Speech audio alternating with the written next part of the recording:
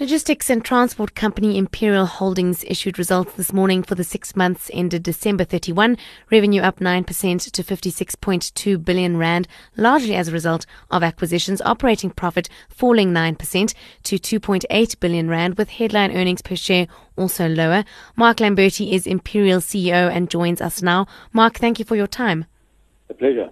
These results reflecting tough trading conditions, but are in line with your expectation.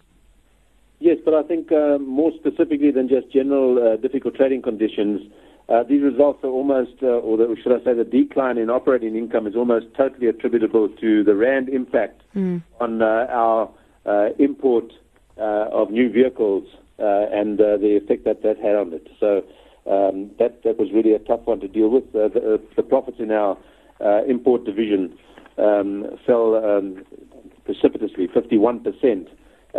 Because of this.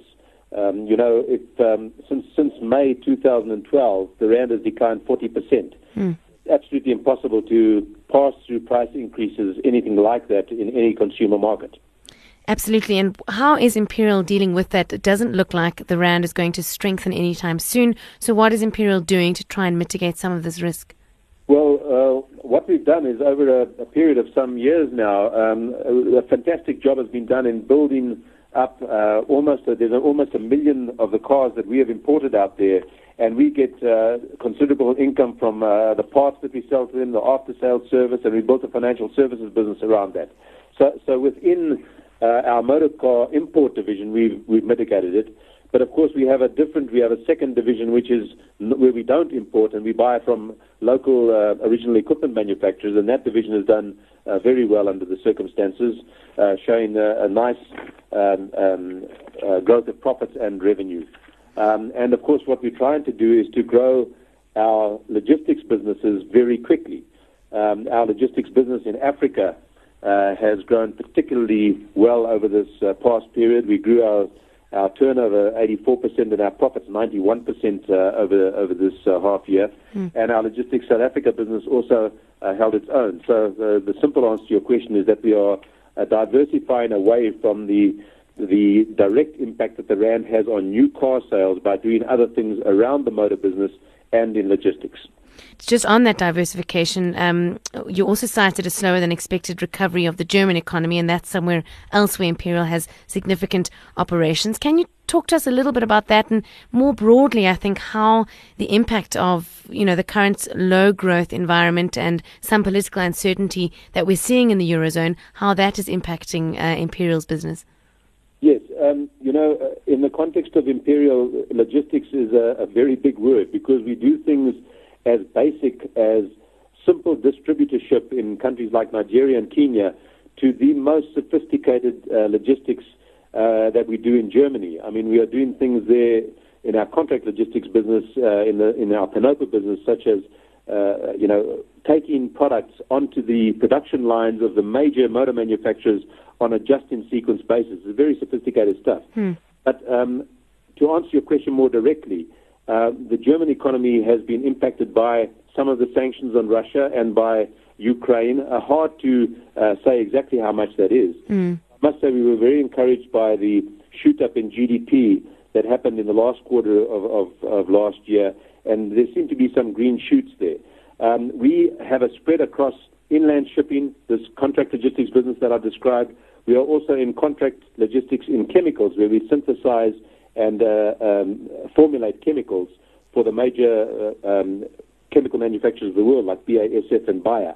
And so we've got a big spread of businesses, and when the German economy hiccups, we catch a cold. So it has been not a terrible performance, but below what we expected out of Logistics International. On the other side of it, the weakening of the euro, the weakening of the rand against the euro over that period gave us a little bit of a hedge. In light of that, and perhaps alongside some of these diversification initiatives that you were telling us about earlier, is Imperial looking at entering new markets? Yes, we are very strong in the German economy, in motor, in as I said, in automotive, in chemicals, and so on. We are looking to acquire businesses in adjacent sectors where our skill sets could apply and our capabilities could apply. But that comment applies throughout our group. We have great capability in logistics in South Africa, and similarly, we will be looking to acquire businesses. Much of our growth in Africa at the moment is founded on acquisition. So I think we've developed a proud record of doing sound acquisitions and integrating them into our group, and that's very much part of how we will grow in the future, recognizing always that we have to grow the businesses we've got. 2 Imperial board appointments becoming effective today. That's of Peter Cooper, he's the former CEO of RMB, and Wayne Dempster, former COO of Nedbank. Now, in terms of strategy, is there a specific reason why Imperial has employed expertise from a financial services background? It's not just so much from a financial services background. It's that some of the departures from our board in the last year or so, in fact, five individuals left. 2 of them had great competence in mergers and acquisitions, and it was that corporate finance capability that we wanted on our board, and we are absolutely thrilled and, in fact, honored to have people of the caliber of Peter and Graham join us. Mark, you sound confident, and I think your share purchases of late are a sign of confidence. I'm not sure if you now own, I think it's 450,000 Imperial shares. What do you expect from the year ahead? Those are 2 separate issues. I'm not an investor for the year ahead. I'm an investor for the long term. Yeah. So, yes, I own a few more than that today, but nonetheless, the answer to your question is the thing that is damaging our performance is this rand impact on new car prices, and that's not going to change because we've ordered the cars for the rest of this financial year. So it was because of that we were quite confident in predicting, not happily, but we predicted nonetheless that our performance for the full year would be slightly below last year in terms of earnings. Mark Lamberti is the CEO of Imperial.